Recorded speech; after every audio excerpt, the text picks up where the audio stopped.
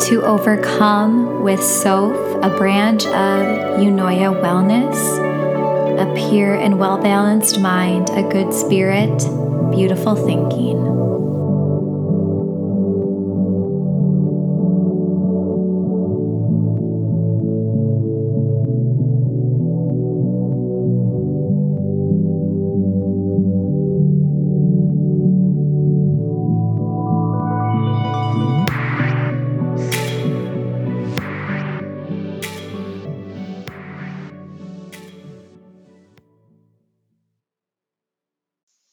Okay, welcome to the podcast. I'm super excited to have you. I just want you to introduce yourself first, and then we'll kind of go from there. Maybe give me like first and last name and like a fun fact. Okay. Well, hi. Thank you so much for having me. I'm really excited. My name is Jenna Turek. A fun fact. Oh gosh. I am so bad at this. It's like when everyone's like, tell me about yourself. And I'm like, I don't know. I just can give you like a few facts, I guess. Yeah, give us a few facts. I've got 2 puppers, and you might hear them barking throughout this. Hopefully not. And I'm technically not a newlywed anymore. I'm a little over a year. But I live in Ashby, Minnesota. Very rural. Which is something I did not grow up with, but so yeah, I'm a country girl now, I guess. I love that. Okay, so I always say this in the end, and I'm always like, Sophie, you need to say it in the beginning because I forget every time. But as we're listening to this, just to the listeners of this, I always want everybody to approach this podcast with like just like safety and just emotional support and just being kind when you're listening, because everybody goes through experiences and everybody goes through experiences differently. And so the entire point of this podcast is just to create that space for people who want to talk about what they've experienced. And so we have Jenna today, which I'm super excited. And I always start these with like a mental health check of like how you're doing. So I can go first and then I'll give it over to you and then we'll kind of get this show on the road. I actually feel pretty well today. I have not been sleeping. So I've been trying to keep busy and I don't know. It's kind of a vicious cycle. I feel like not sleeping. But I don't feel terrible probably because I'm distracting myself by staying busy. But other than that, I feel decent, which is great. How are you? How are you feeling today and about recording this episode? Well, I'm very excited to be recording this. I love talking about mental health, and I love that you're doing this. So I definitely jumped on the chance to chat with you. Today, it's been kind of a roller coaster day for me mentally. Combination of work stuff, personal stuff. I also have not been sleeping very well at all. I've been running very regularly on like 4 solid hours total probably. Yeah, so that always makes, my days really interesting. Sometimes I can squeeze a nap in, sometimes I can't. So, but overall, it's just been a roller coaster day today, but you never know. I know. And I feel that with the sleep, like it's always testing the waters a bit when you don't get that sleep. You're like, okay, is this really going to be super good or is it going to be shitty? And it's hard. I don't know. Like I always am like, what's going on? Like, I feel like my memory suffers like tremendously. Yes. And it's like when I'm thinking back to something and I'm not the best at writing things down when I should, especially when I'm like lacking sleep. So that's something I'm actively trying to do because otherwise, my boss would be like, oh, did you finish this? And I'm like, I completely forgot. And I remember you telling me now. So it's so hard. Yes. It is. It's very hard. Okay, so a little backstory before we get started. I don't really know you super well, but I just want to tell the listeners, I met you like when I was waitressing at the Wilkins. So however many years ago Yes. that was. That would have been 2015, which is just Holy like crap. wild. I know. It's crazy. But Okay, so I yeah. thought like I just have known of you and we have each other on social media. So I feel like we've like kept Yes. that link for I guess since 2015. Yes. And They I moved kind of into your old apartment in Wapaton. Oh yes, we did. Yes. I loved that apartment. That was like the cutest apartment ever. I know. I loved like it. sometimes drive by it and I'm like the intrusive thoughts of like, how great would it be? Right. I love that. It was so great, but the space is obviously a little bit sketchy. Yes. Yes, and there's not good parking, so it was time to go. But so I kind of know some of your story, but I don't know all of it. I just know like things that you have posted. But I first like what I like to do is just aside from mental health, like just talking about yourself. I know you did kind of give me some stuff in the beginning about yourself, but more so like let's dive a little bit deeper into who you are, what you do, what you think is important for the listeners to know about you before we really get into the story of like why you're here on the podcast today. Perfect. Yeah. Like I had mentioned before, I live in Ashby, Minnesota. So it's like a town of, I think like 450 people. But we live actually south of that. So we're really middle of nowhere. Definitely has its perks. Oh, so you're rural. Like you're like in nowhere. Yes. Like literally you can't see my house from any road. We're in like a little cove of trees, which I absolutely love. But winters are... So it was a funny story. So my boyfriend at the time, he lived in Starbucks, so just about 20 miles south of Alexandria. And we were kind of at that point, we'd been long distance for about a year and a half. And I think he was ready to kind of move on from his starter home. And I lived in Fargo at the time. And so it's kind of like, hey, are we going to do this? Like, are we going to move in together? My lease was coming to an end. And we actually got an offer accepted on a different home in a different area. And that's a whole different story, but we ended up not getting it. And then we almost gave up, but then I just kept looking and we came across this house that we're in now currently. And I was like, what is in Ashby? Like that literally looks like the middle of nowhere. And I'm in Fargo. So I'm like, the fact of going to a tiny town just sounded so daunting in so many ways. But the house itself is just amazing. We have 20 acres, so that to my husband was the bigger deal. He didn't really care what the house looked like. He just was like, 20 acres? Yes, please. And we got it for a really good deal. And so land, like I think that they I know, and he wants more. And it's kind of that. Like, I'm not against that. I think it's great. Land is something that, I feel like if everyone has the opportunity to own land at one point in their life, it's such a good investment. But yeah, so that's kind of how we ended up here. It was a good location for him work-wise. He's a liquor sales rep, so he has a territory. And so it's kind of smack dab in the middle of Fergus and Alex, which are his bigger accounts. And so it just kind of happened.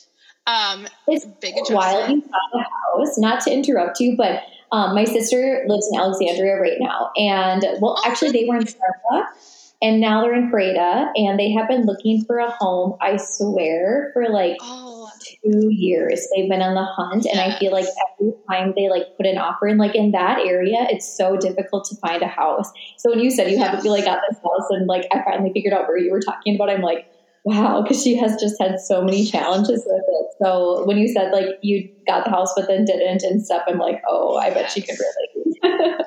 Yeah, the housing market right now is just so crazy everywhere. But I mean, like being in the middle of lake country, it's very like, if you want waterfront, you're going to be paying way more. And just if you want to even be in like Alexandria, that's going to be more expensive. It is crazy. So that's kind of I think why we got such a good deal too, is we are literally in the middle of nowhere. It takes the right person to live here. Winters are terrible.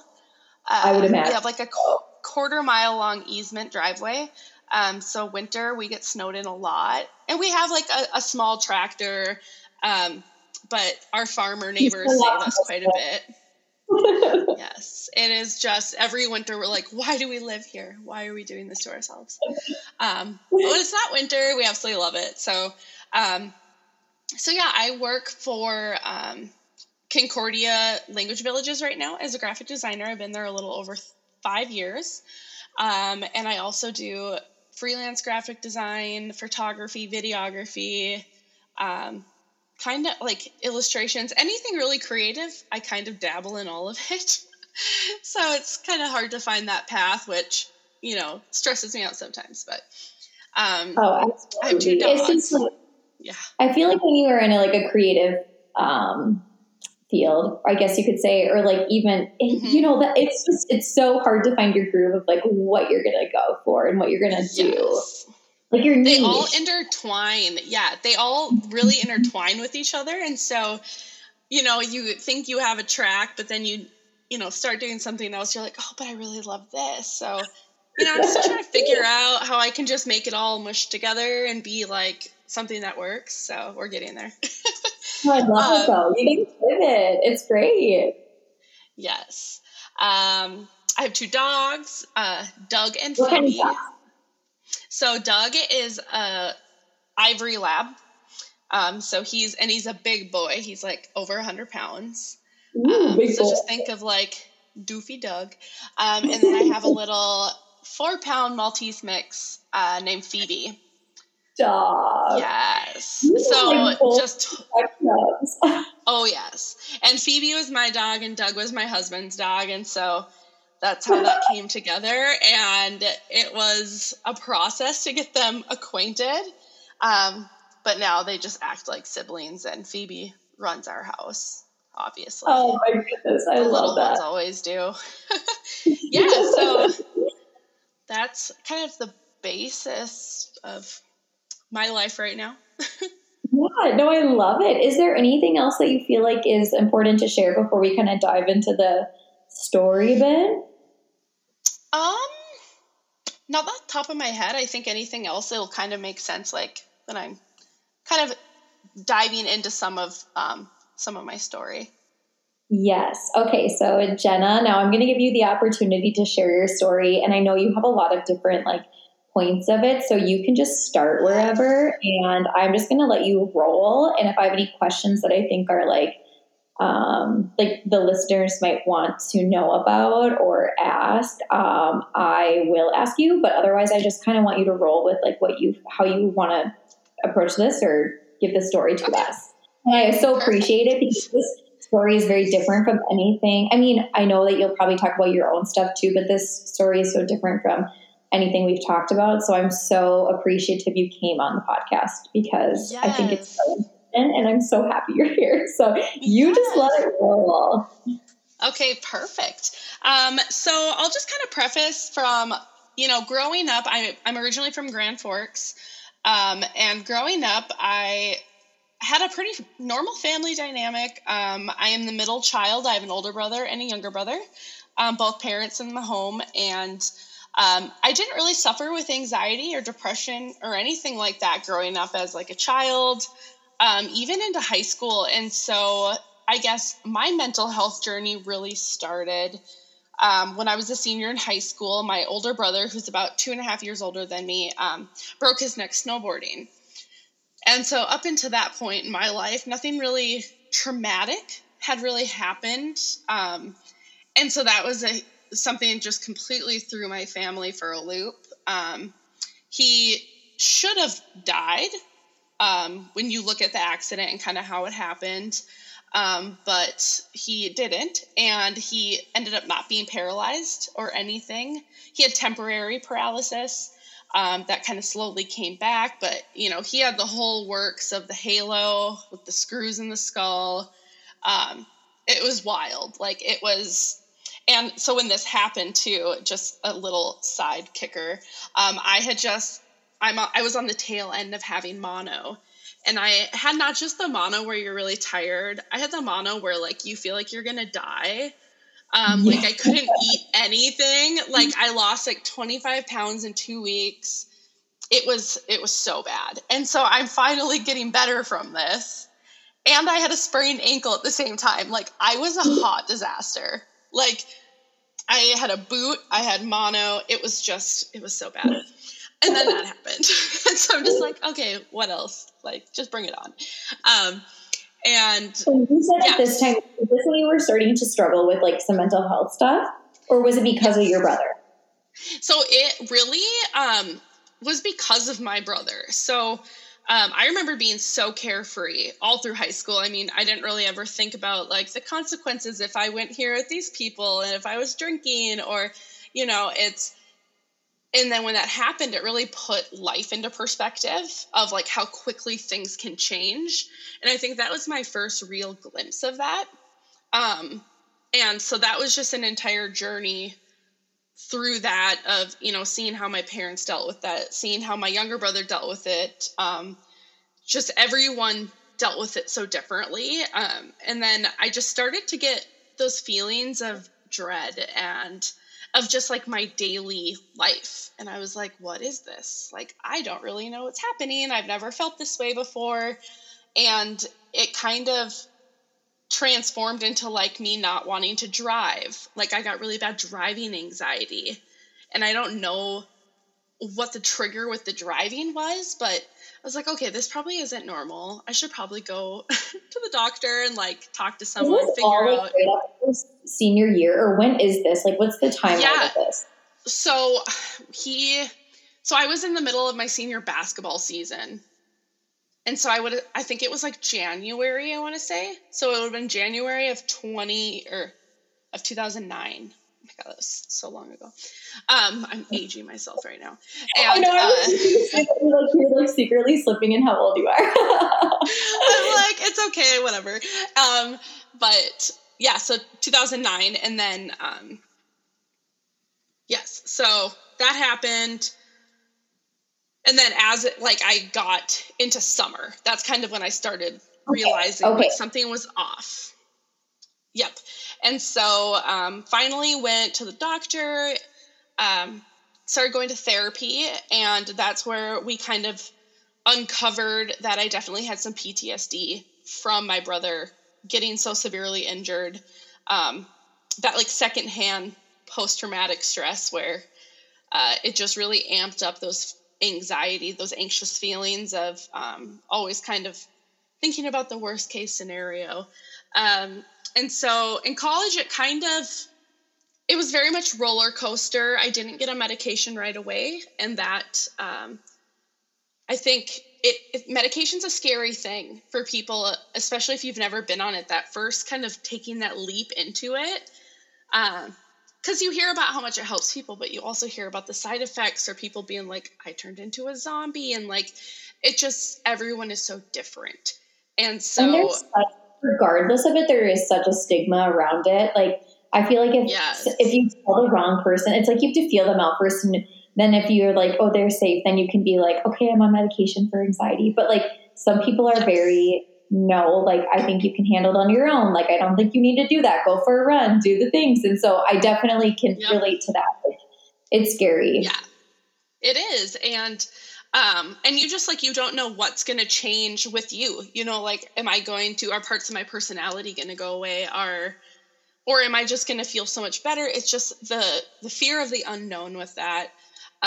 So I kind of kept putting it off, kept going to therapy, where we, just started uncovering all these different things. And at this point, my older brother was in kind of like his more recovery. He still had a neck brace on, but he was able to be like functioning for the most part, walking around, all of that good stuff. So that kind of like that wore off, that the cause of that.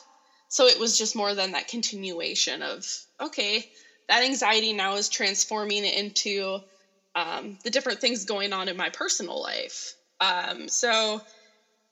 And at this time too, it was definitely more of an anxiety diagnosis and not so much the depression aspect of it. And I think they're so closely tied, intertwined with each other. And I think you rarely find them, I think, super separately. I think there's always a little bit intertwined with whether one is heavier than the other. And so I definitely saw that kind of come about in different ways, in different situations. So then, I would say the next couple of years, it was probably pretty just that steady roller coaster.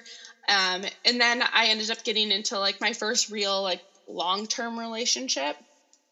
And that quickly became, I don't want to use the word toxic in the beginning. I think it was one of those things of, you overlook a lot of things. You don't want it to be true, or you don't want to, you're like, no, this is just my anxiety thinking like something's like going on. Classes, like, yeah, I totally get it. Like you want it to work. And so you're willing to overlook things that you shouldn't. Yes, absolutely. Exactly. Yes. And, it was, one of those things where, where you don't like lose friends, but like your main focus kind of becomes that relationship. And I was nearing the end of college then. And so then it was the question of, okay, like, do we get engaged? Do we, what do we do from here?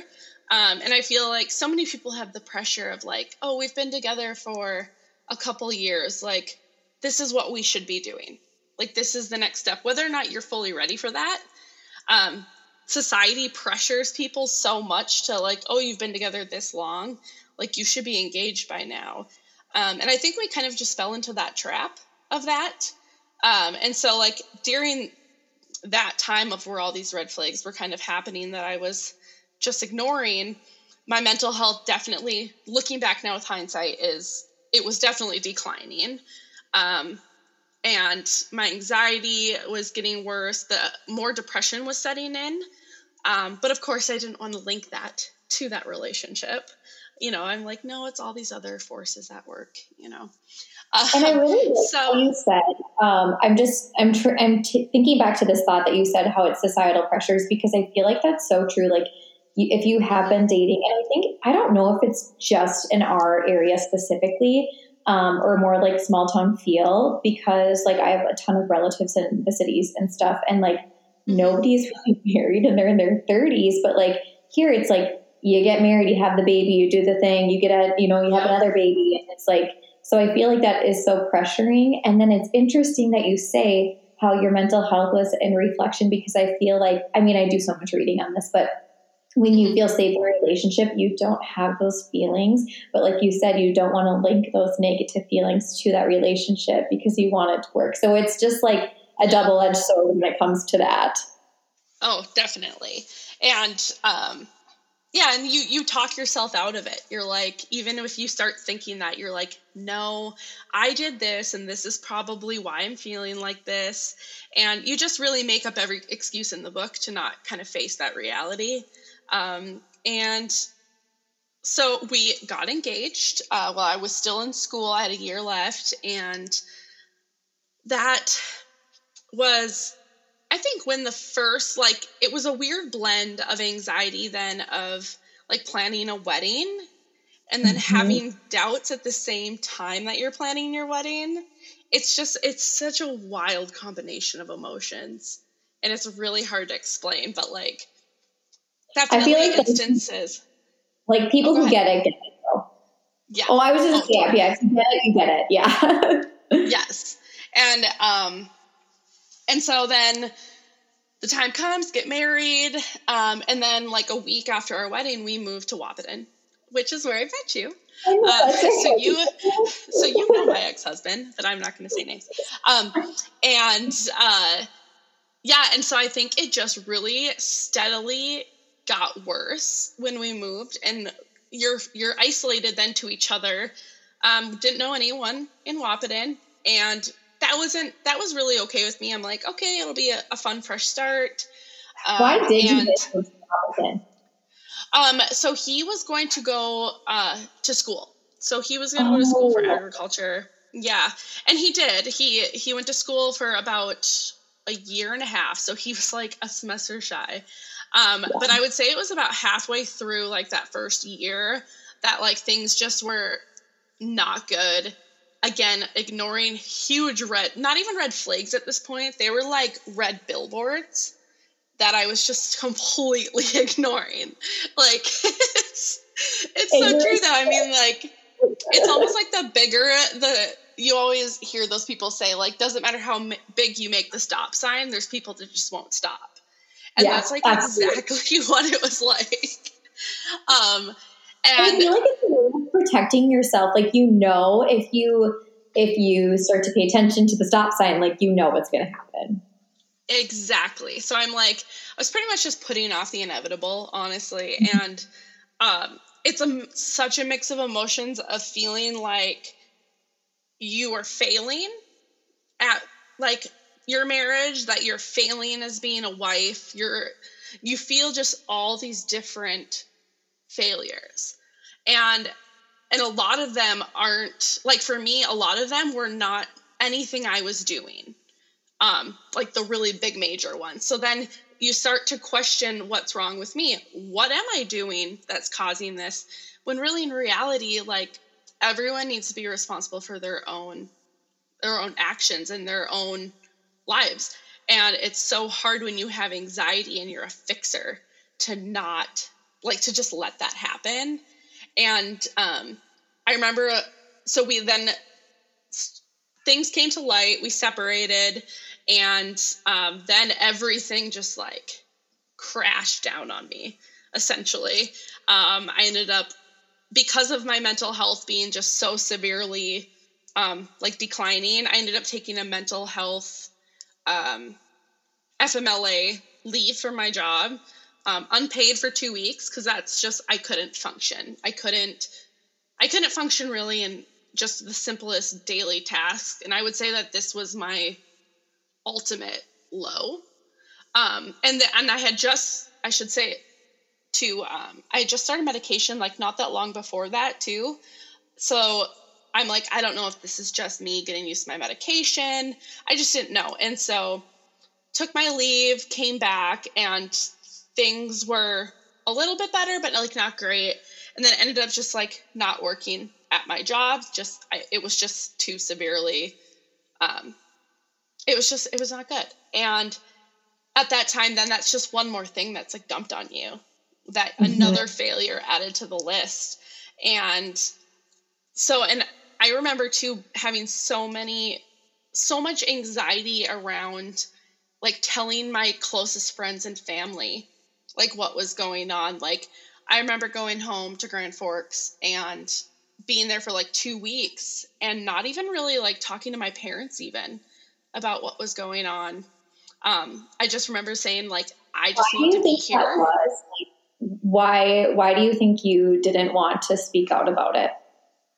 I think because a part of it was my ex had gotten really, really close with my family, like my extended family, everything. And there was definitely like a facade that was put on that, like, it was hard for anyone, even my closest friends, to like imagine the things that had happened, that like, they're like, no, they just like didn't believe it, because it was just a totally different situation behind closed doors versus like what was being shown to the people around us and the people closest to us. So I knew there was going to be shock with a lot of people. And I just don't think I was ready to face that and to have to like explain that. Yeah. And I feel like that's what a lot of people feel like too, when you know things are wrong and like you're in that really odd in-between stage of feeling of like I know on my end it's done, but like no one else knows that. And it's a very weird headspace to be in. And so I'm like, I just didn't really know how to navigate all of that. And of course there were the certain people I didn't expect it from, that that I got backlash of like, well, if things are wrong, like, why are you here? Shouldn't you be there trying to fix it? And that's coming from people who I'm like so irritated for you. Yeah. And it was really hard. And I really tried to give them grace in that aspect of like, I wasn't telling anyone like details of like what was going on. But with people being like the closest to me, you know, you want to trust that they are trusting that you're making the right decision for yourself. And so I think there was just a lot of hurt and betrayal that came with that, of people kind of making the assumptions that like, you're not trying hard enough, or like, what did you do to cause this? And that's like a generational thing too. I think the older generations, it's very much, if there's a problem, you fix it. Divorce was not, you know, as easily accessible as it is now today. And so, and we'd only been married for, at this point, like not even a full year and a half. I mean, so that was even more of like that failure aspect. And I look back now and I'm like, oh my God, I was 24. I was like a baby. And It's just, you know, and like there's people that get married young and it works out great.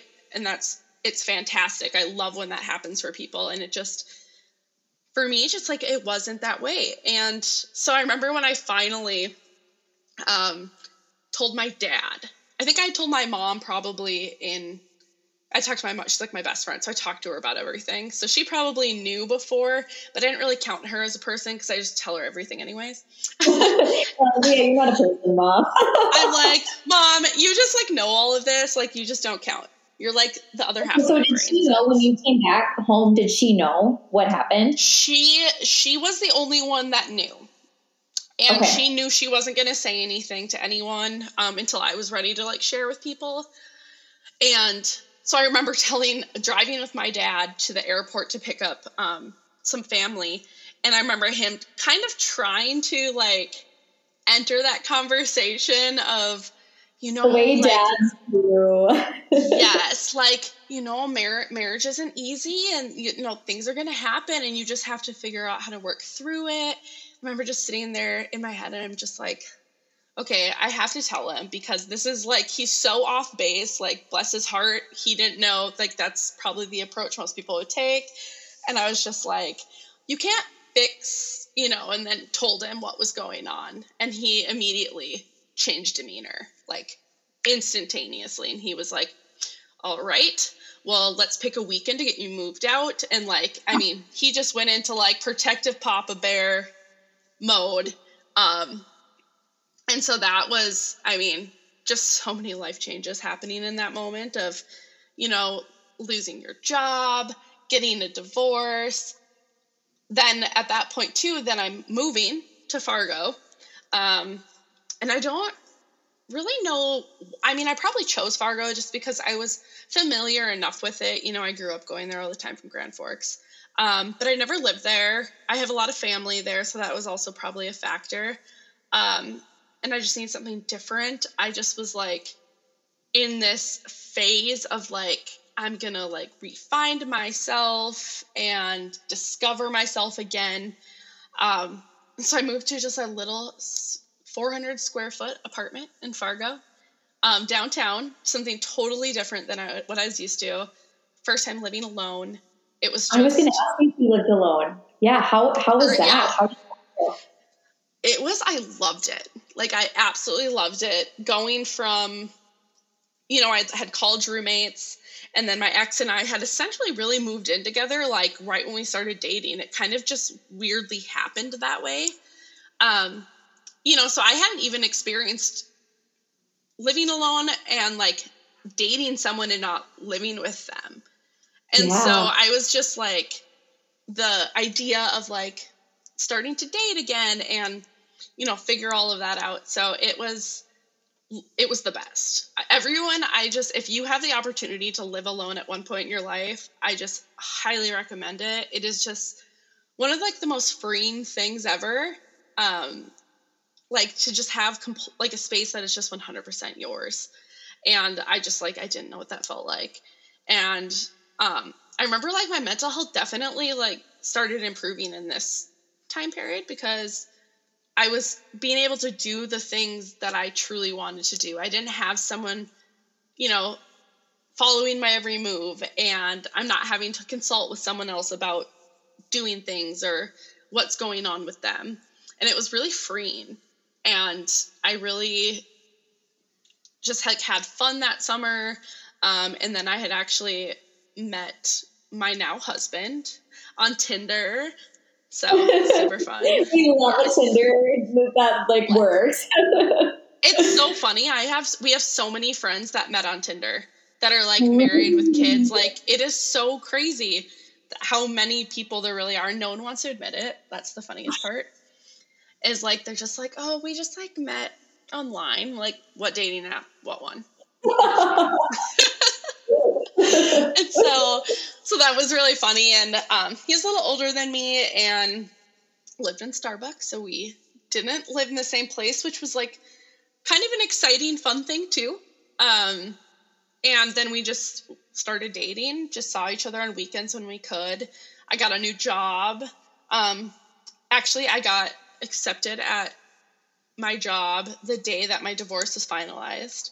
So I really took that as a really good, like, fresh start, like one chapter closing, another one opening. It was just so, I love that. I still remember. Yes. I remember the day so vividly too, like getting my papers in the mail with like the final everything, and then getting like a phone call offering me the job. So I was like, this is all meant to be. Yes. Loved it. Timing. Yeah. Absolutely. Right. And I would say then, at that point, my mental health, that was actually probably like the most even keel it had been in a really long time. Like having that independence and being able to like really truly focus on yourself.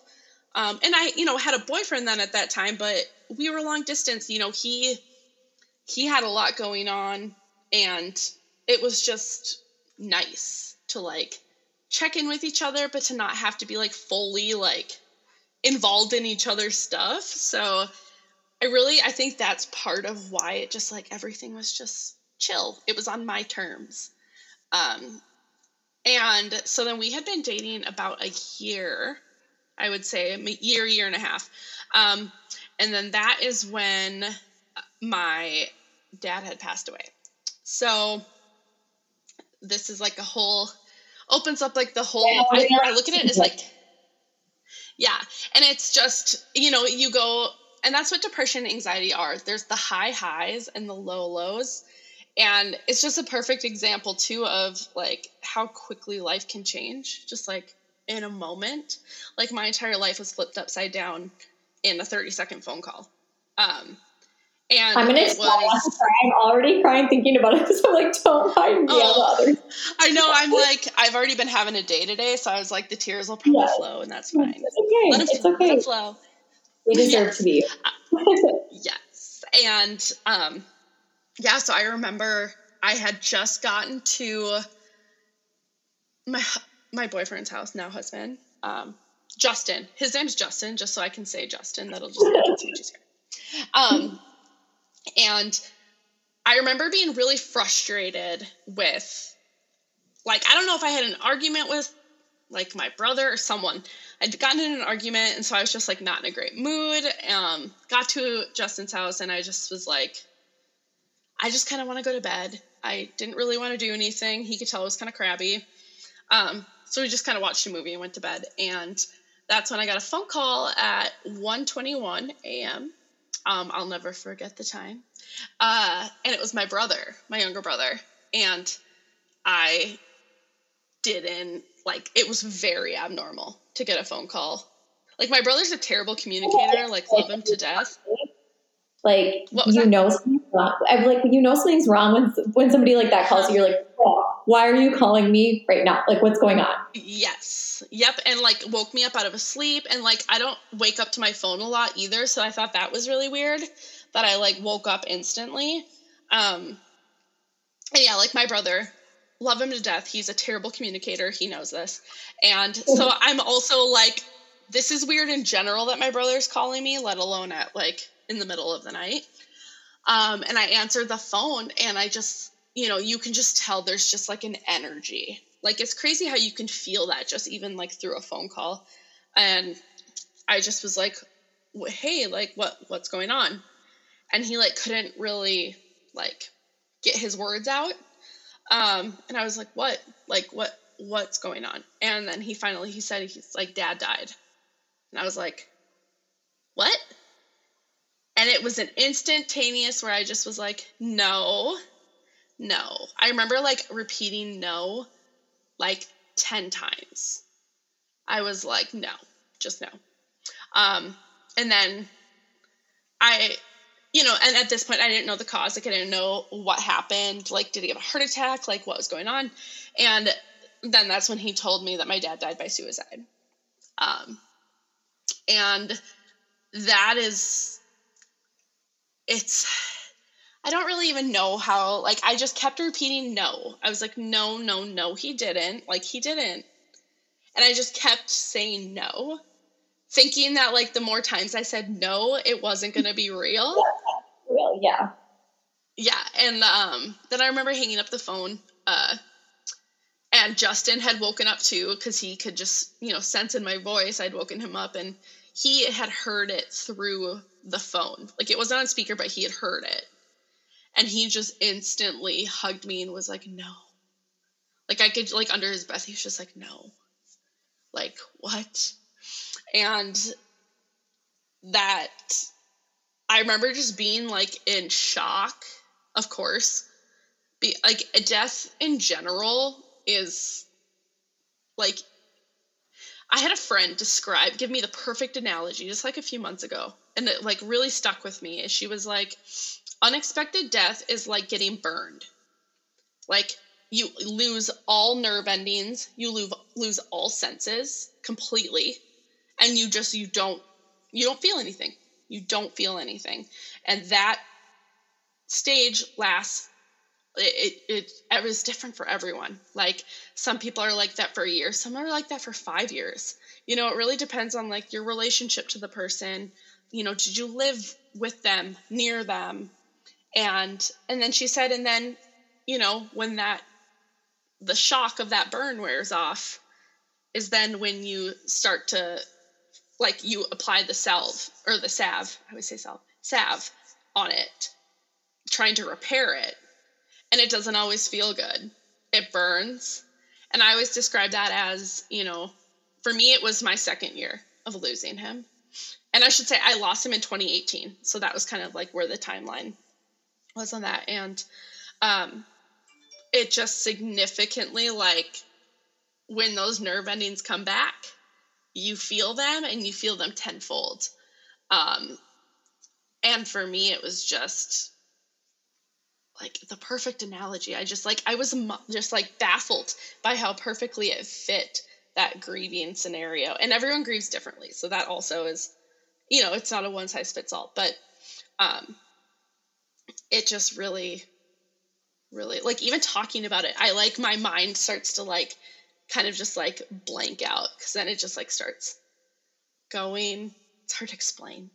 But it's so interesting that you said that, because I feel like, I mean, obviously it's different for everybody in every scenario, but if you go through something extremely traumatic like you did, I think that's a perfect analogy, because I feel like there's always, like, that shock, and then, whatever the stages of grief. But I feel like when you feel physical pain, it's easier to understand. So I think that's, like, a very spot on analogy. And I would say it's probably, I mean, you said everyone grieves different, but I would say it's spot on for everybody. It's just the timeline of it, like, when it happens. Yeah.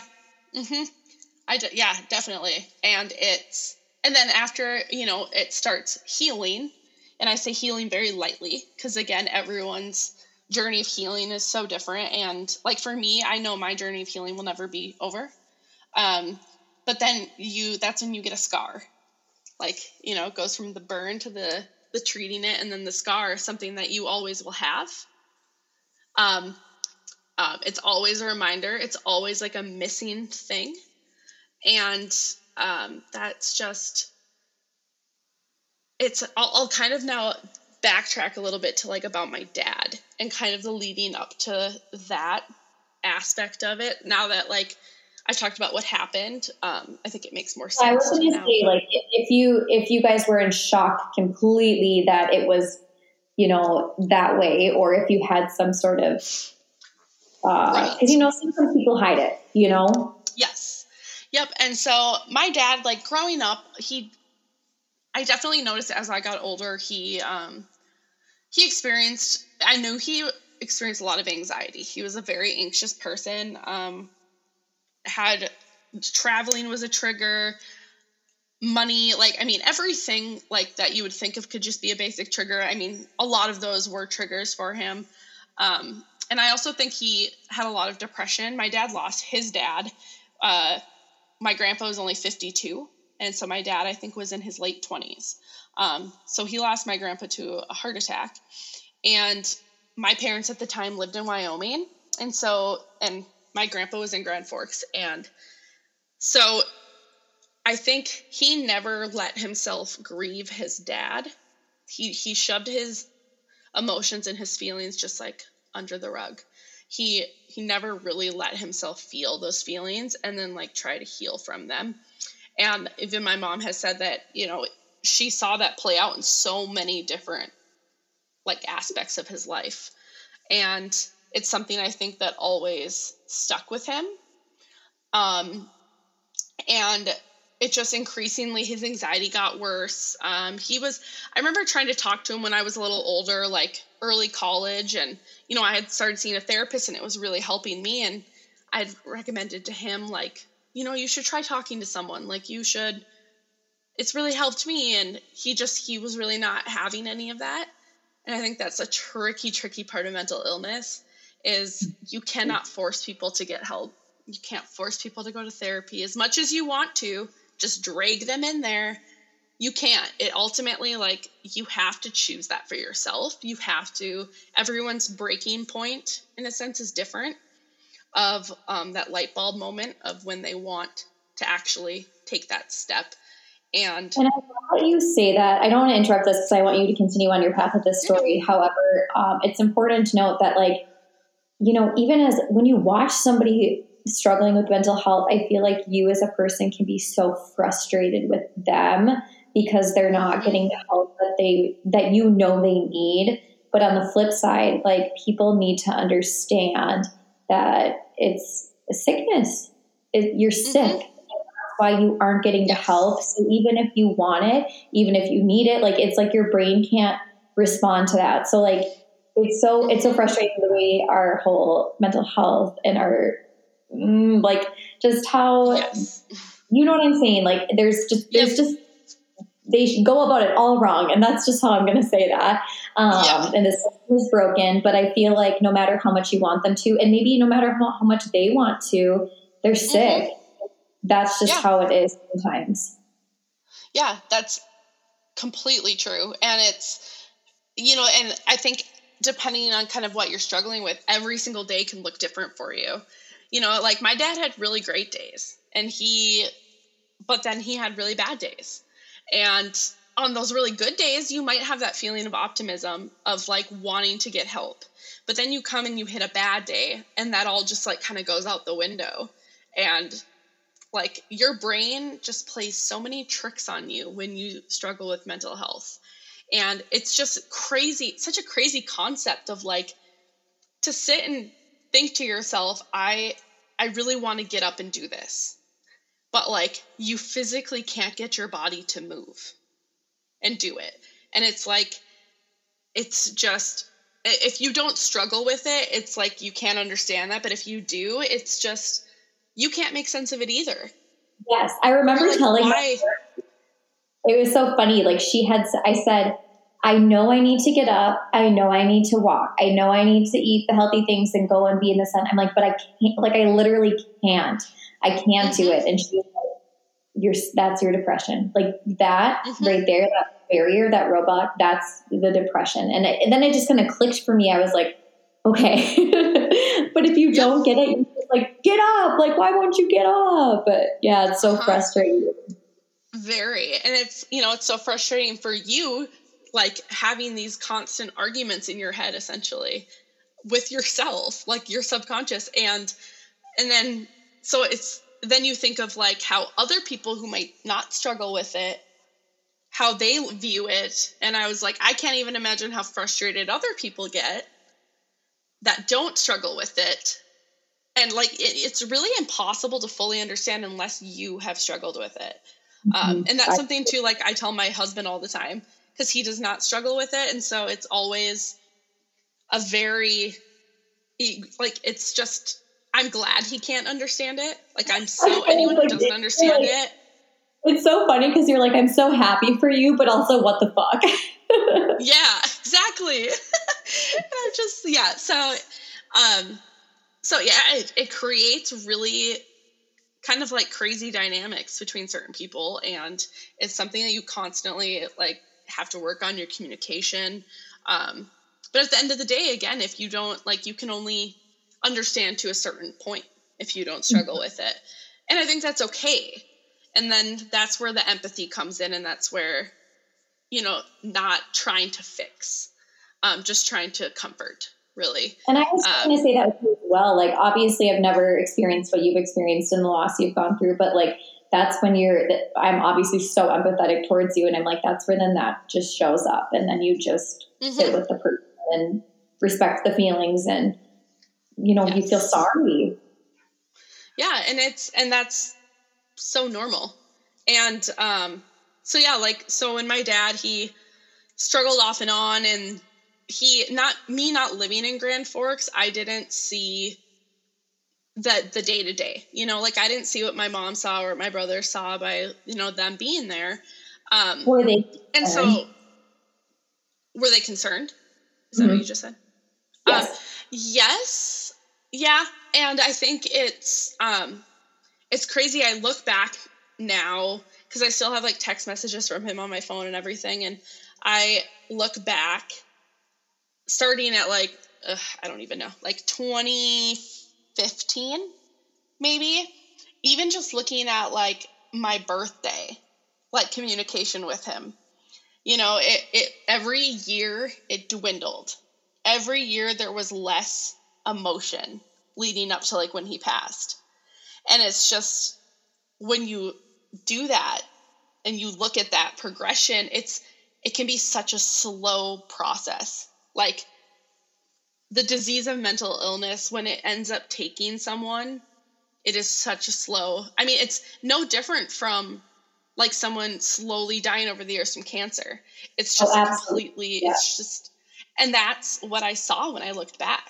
I was like, he was slowly internally like dying inside.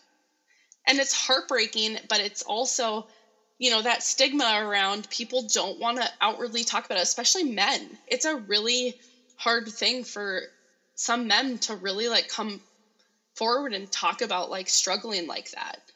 Especially if they were raised in this environment of like, you're a man, you're tough, like don't show your emotions. Like, I feel like for a lot of people in that generation, that was a norm that they grew up with. And so as an adult, for them to kind of adjust into like expressing themselves more, it's just a very uncomfortable and uncommon thing to see. And so it made sense why he hid it so well. And I would say too that my dad struggles, and I won't get into that because it's his personal stuff, but it's like, I've seen a lot. So I see how, like you say, the generational thing. And it's like, I don't want to say it's almost like they feel like weak asking for help. Does that make sense? Like, yeah, I feel like it's just, they don't want to do it. Like, they are going to take care of it themselves, and they're going to hide it all inside, and they're going to keep moving forward. And it's just all of these things. And obviously they almost feel less like a man. Yeah. Kind of is like the sense of what happens, which is so it's not like true. I think it's like more brave to ask for help, but that's just my personal opinion. But it's like, no, totally. Yes. But also when you witness it, it's like, and he's figured out his stuff and how he's going to deal and whatever. But I just think it's like just the way that they process, and they're the ones who should be helping people, not needing help, I think is like how they view it. And so they don't, like, what's so normal for us, like we're like, go to therapy and meditate and do the things, right? And be creative. And it's just not in their realm. And I don't know if they'll ever understand it or if it's just like a different understanding. And obviously boys and girls are different in that as well. But I've witnessed a lot in that generation and specifically in my own father as well. And so I can completely understand what you're saying when it's like that.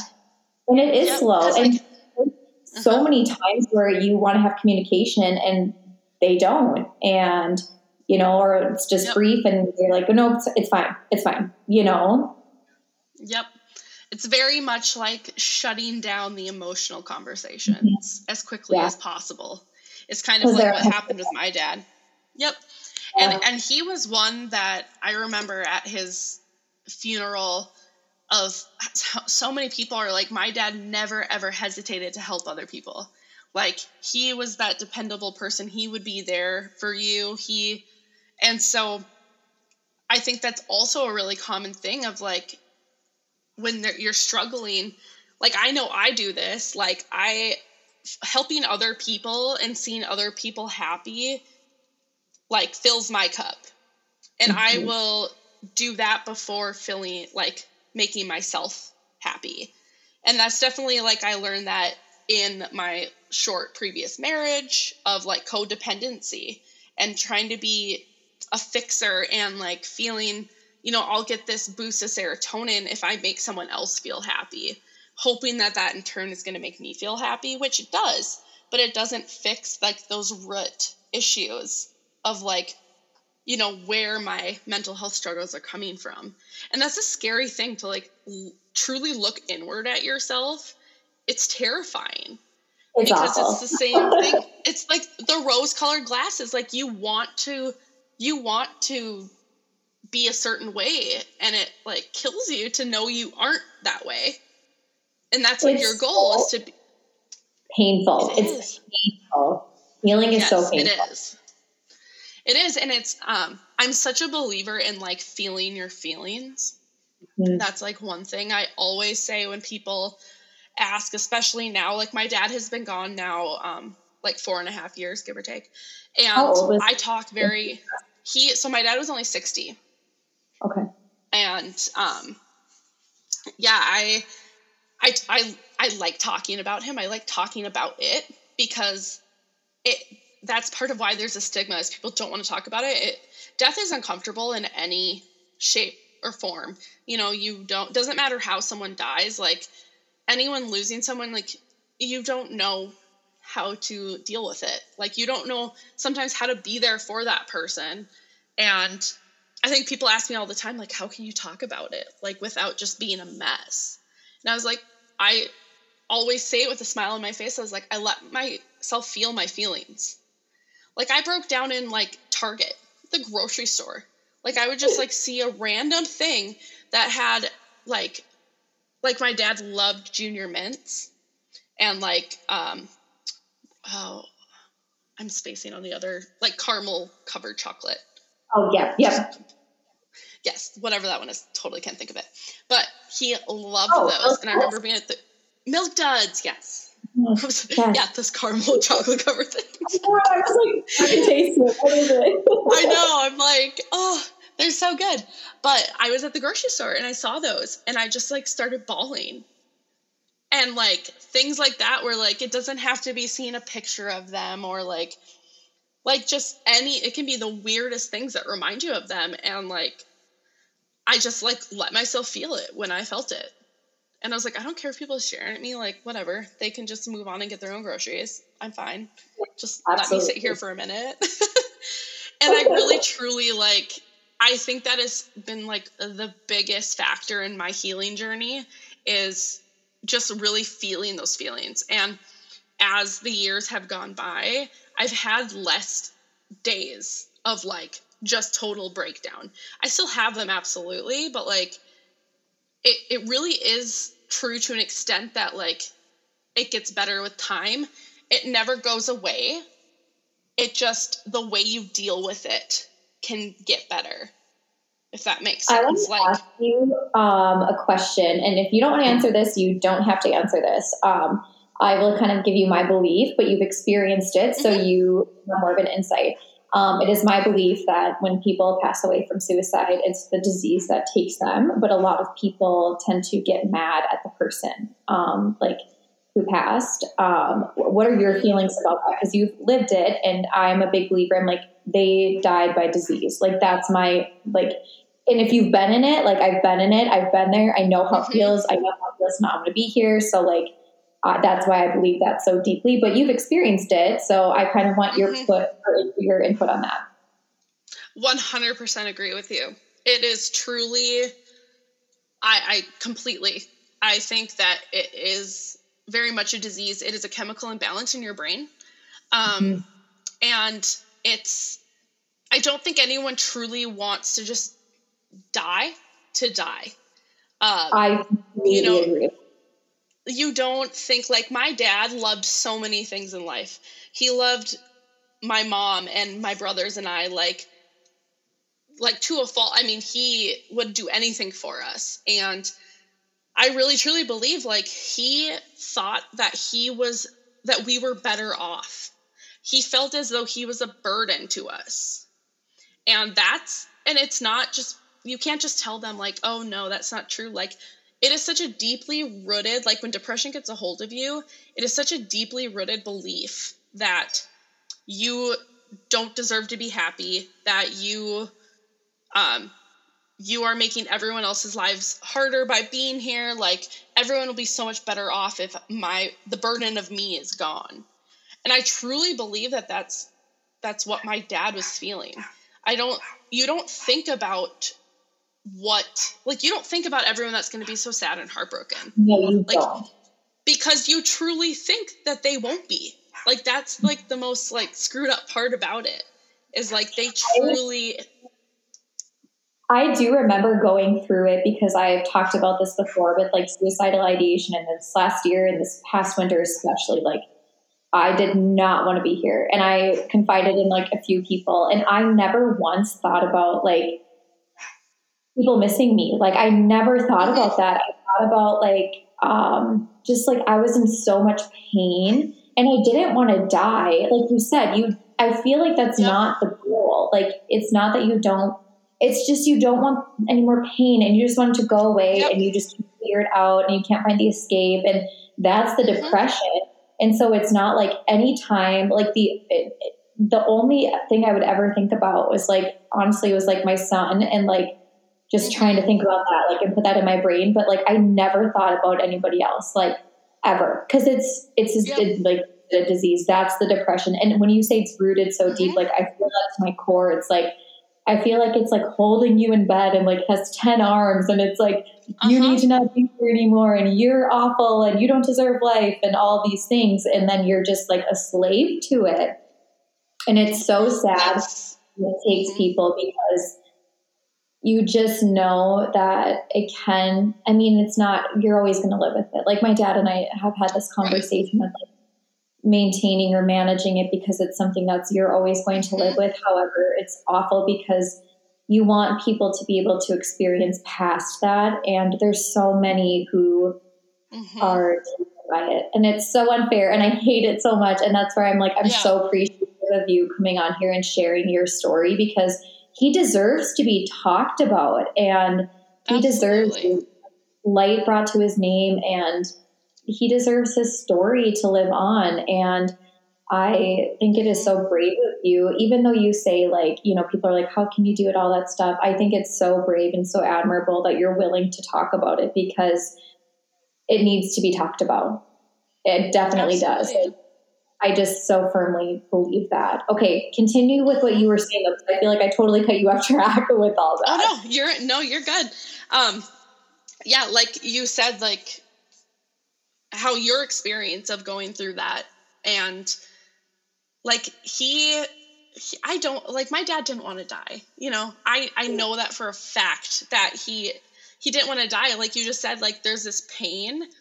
And you feel as though you've tried all these avenues in like this physical world to help it. And like, you honestly feel like you've exhausted all options and you just don't want to feel that way anymore.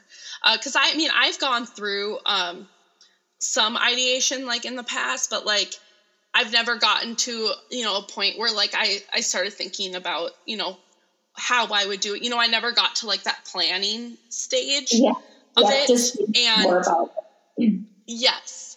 And so, I mean, just from like my brief personal experience with like feeling it for myself, like, yeah, like you just don't want to feel like it anymore. And you just genuinely don't see a light at the end of the tunnel. You don't.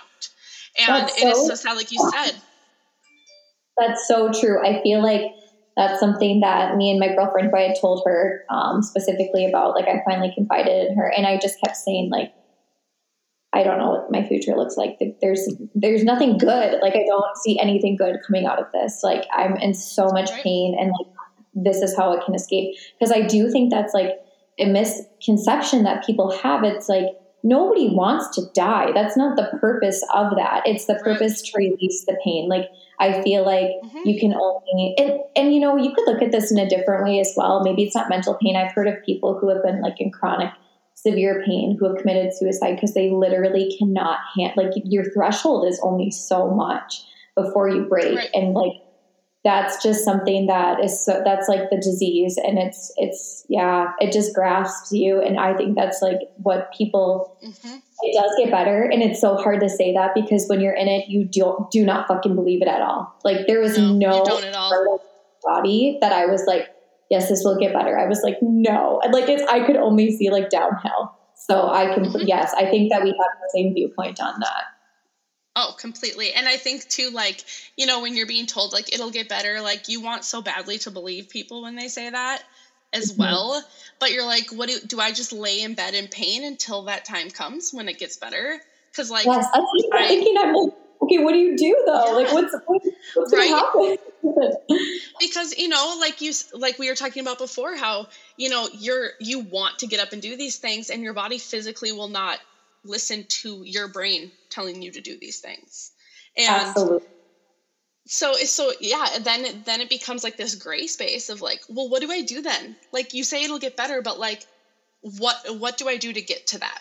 And, and of course, like therapy and this is where it just gets hard because everyone is so different. Everyone takes things on differently. And, like I look at the way I grieve versus, the way my brother grieves.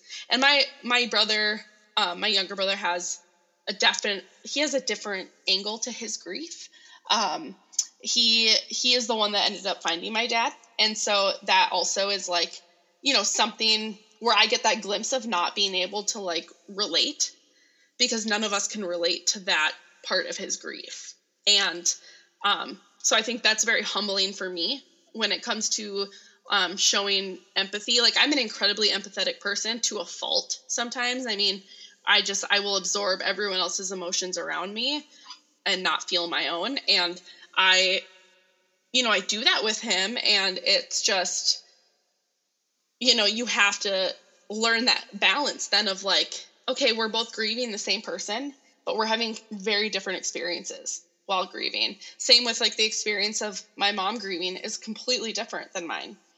And the relationship, like my brother and I had the same relationship to my dad, but like my mom lost her life partner, her spouse.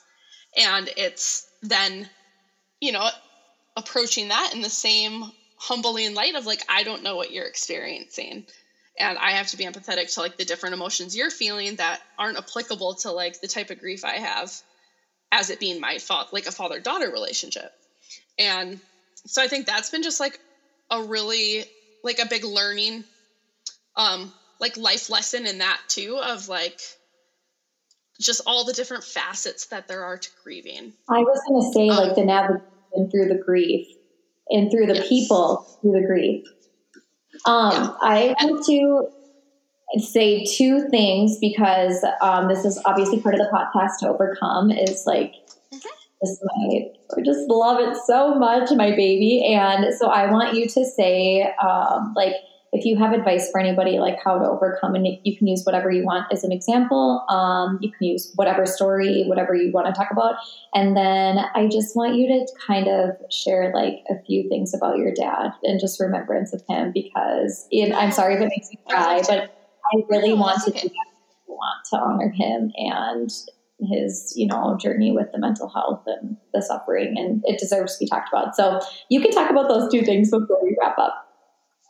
Okay, perfect. What was the first one again? Oh, sorry. Brain fog. Overcoming it. Okay. So like how you overcame. Perfect. So I would say I'm very much always in the process of overcoming. And I think, like I had mentioned before, feeling my feelings has been, I think, a huge game changer. And I've become very comfortable like with my emotional side, where I feel like not everyone feels comfortable with that. So I remember always telling myself, when things were getting really intense, like when it was very fresh, when my dad had passed, that just to take things moment by moment. There's, the saying of like, take things day by day. I broke it down to moment by moment, because you just, throughout the whole thing of losing my dad, like it takes 1 second for something to change, whether that's life, just anything, your emotions, and just like taking things moment by moment and giving yourself grace. I remember being so caught up in, I didn't really have people telling me like, you should be over it by now type of thing, but like, you definitely feel this pressure of like, okay, it's been a year. Should I still be crying like 4 days a week about it? And I just like want people to just like go at your own pace. Like it's your journey. It's your story of grieving. And like, that's something that's so personal. And I think there should be no judgment about that at all. And I think just reaching out to people when you feel the urge to, and trying your best. I know it's really hard, but like to just communicate how you're feeling. Even if it's like, I've texted my mom, even just said like, today sucks. And I might not respond to her the rest of the day, but like, I really pushed myself to just let someone know I wasn't in a good headspace. And I know that's not possible every day. And especially everyone goes through different things and everyone's story is so different. But I think just really being honest with yourself and taking things moment by moment and not being so hard on yourself, and just really, truly letting people help you. And it's hard and it can feel like you're weak. But at the end of the day, like, just remembering that there's people that love you and that want to see you get to the other side of it. And it's, moment by moment. It's like, become one. Feel your feelings in moment by moment. That's just like, I always say kind of like my motto. Yeah, I always used to say day by day. And now I got into the habit of saying hour by hour, because I feel like, when you go through stuff, it's like, just a little bit at a time, because even day by day can seem daunting. But it's so crazy, because I always think like, in a way, grief, and obviously you're grieving something completely different than me, but it's like grief will be like so fast, but also so slow. Like it's just like, I can't believe this amount of time has gone by, but I can't believe it's only noon. Like it's literally, just, yes. Yes, and it's like that when it comes to like years with days, months, years of grieving someone. There are some days where it feels like yesterday, like yesterday, but yet it also feels like 10 years ago. Like when you think of it in like big picture, like my life is 100% different than it was at that moment that happened. Yes. And so when you think of it like that, you think so much more time has to have gone by. It can't just be 4.5 years. But then I think of like smaller picture. Then I'm like, oh my gosh, like it feels like it happened last month. Like it's just really crazy, like our perception of time and how that like. I was just going to say, really time is fake. Time is an illusion. Right? Honestly. But it's so true. Like when you I get into those super deep wormholes of looking at things like that, and it just really truly is so time. It's just like a ever morphing thing. Yes, absolutely. And none of us really truly know what time is. Yeah, it's just totally, that could lead us down a whole other path. Episode. Okay, so I want to talk did mention a few things about your dad. You can share his name if you want. You don't have to. And just like a few like really special things you think about him before we wrap up, just I to would love honor him. to. So my dad, his name is Doug. So it's also funny because my dog is Doug. So yep. So Doug and Doug met each other, and it was great, and it was fantastic. So yeah, that was always like, I remember not like knowing how I was going to feel about that after my dad passed. And now I just like, I love it. So yeah, Doug. Also a funny icebreaker when Justin and I started dating, like, your dog has the same name as my dad. Like, I don't know how I feel about this. Well, Doug is such an odd name for a dog, so I love it. I think it's so funny. He named him Doug after Doug and Up, the dog. Doug. That is so cute. Yeah, I know. And he's so like exactly like that. If anyone watches that movie and they're just like, I love you. Like, that is my Doug. To a T. But he's huge and yeah. But yeah, my dad, he loved being really involved in like all, like my brother and I, like our lives growing up. He was my traveling basketball coach, him and my mom, for like whatever that time, it's like 6th grade to like 8th grade or something like that. My dad loved golfing. Golfing was like his absolute favorite thing. I'm so happy he got the chance to go to the Masters with a few of his cousins. That was like his number one bucket list item. And I'm just like, it makes me so happy inside to know he got to experience that. So yeah, he loved golfing, even when he was always known for getting really pissed and just like slamming his clubs down. It just became like the funny thing. Because like he wasn't a bad golfer and he wasn't like a great golfer. He was just like a golfer. And so like he would just like get pissed and just like chuck the golf club. So it just became like a running joke. And we actually had that in his obituary too, of like broken clubs and all. It's just so funny. But yeah, like him and my mom, fun fact, actually met at NDSCS in Wahpeton. So that was, I know. So like when I moved to Wahpeton, that's one other thing I'm going to add in really quickly that I forgot to say too, is I get asked all the time of whether I regret getting married so young and like regret all of that stuff. And I just like, I truly don't, because my life would not look anything like it does right now if I hadn't gone through all of that. And I very much believe in like the universe puts you in the right spot at the right time, even if it sucks, and you go through those things even though it sucks. But like it just ends up making you stronger in ways that you couldn't even realize. So I just had to mention that because I do get asked that a lot. And I'm a very firm believer in that as well. And I wanted to recap on that, and I totally forgot. So I'm very happy you said that. Yes. Yeah, because I mean and even like just like very serendipitous of like when like my parents met in Wahpeton. So like, you know, I felt like Wahpeton, I was meant to be in Wahpeton for that time period. And so that just made me think of that. But yeah, like my dad loved skiing. My mom and him used to, because they were married for about 10 years before they had kids. And so they just traveled and went skiing and just, you know, I loved that adventurous side of him. He loved that. He loved crayfish. People say it differently. I think they're disgusting, but he loved them. Like, I just think it's so gross. If you watch someone eat one of those, it just makes me want to throw up. But if you love it, that's great. More power to you.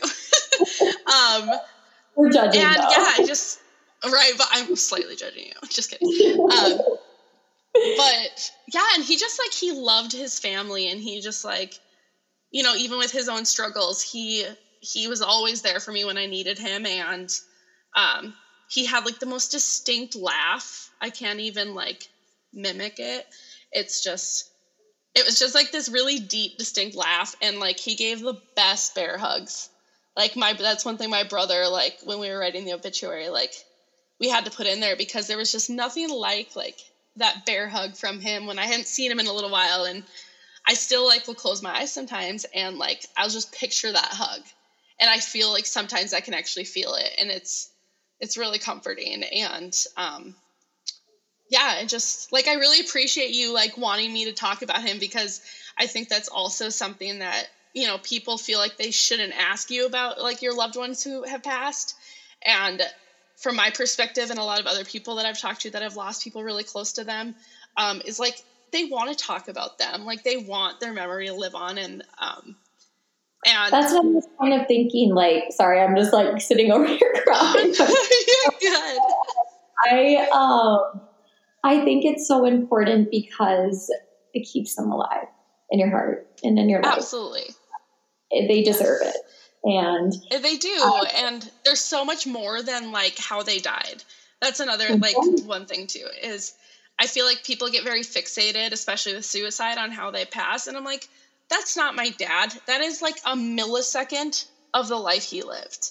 And I just, I love that, like, focusing on, like, you're so much more than just like how you pass away. And yes, and that was talking about him. The purpose, I guess, of maybe why I asked you that, because I was like, I feel like, especially with mental health and all that stuff, that people do get fixated on that, and then they just think about that, and that's how they see him. And it's like, no, like, he's a father, he was a husband, he was a friend, and all of these things. That was just, he was sick, and that's how he passed. Yep. But like, there's so much more to him, and I'm so happy and appreciative that not only that part of your story, but even the beginning, because I feel like you could have stopped there and like that would have been very traumatic. You know what I mean? And so it's like, there's all these pivot points in your story that happened. And I'm so honored that you shared your story truthfully. Like, I feel like,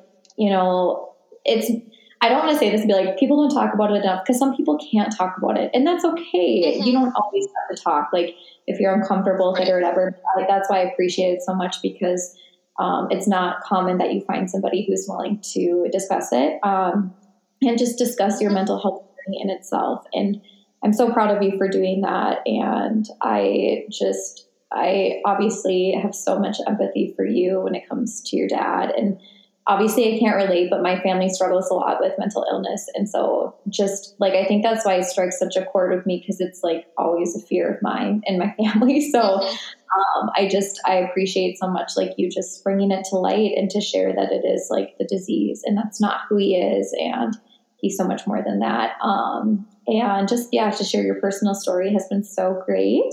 And I just appreciate having you on here. Is there anything else like you want to add or make sure that you said?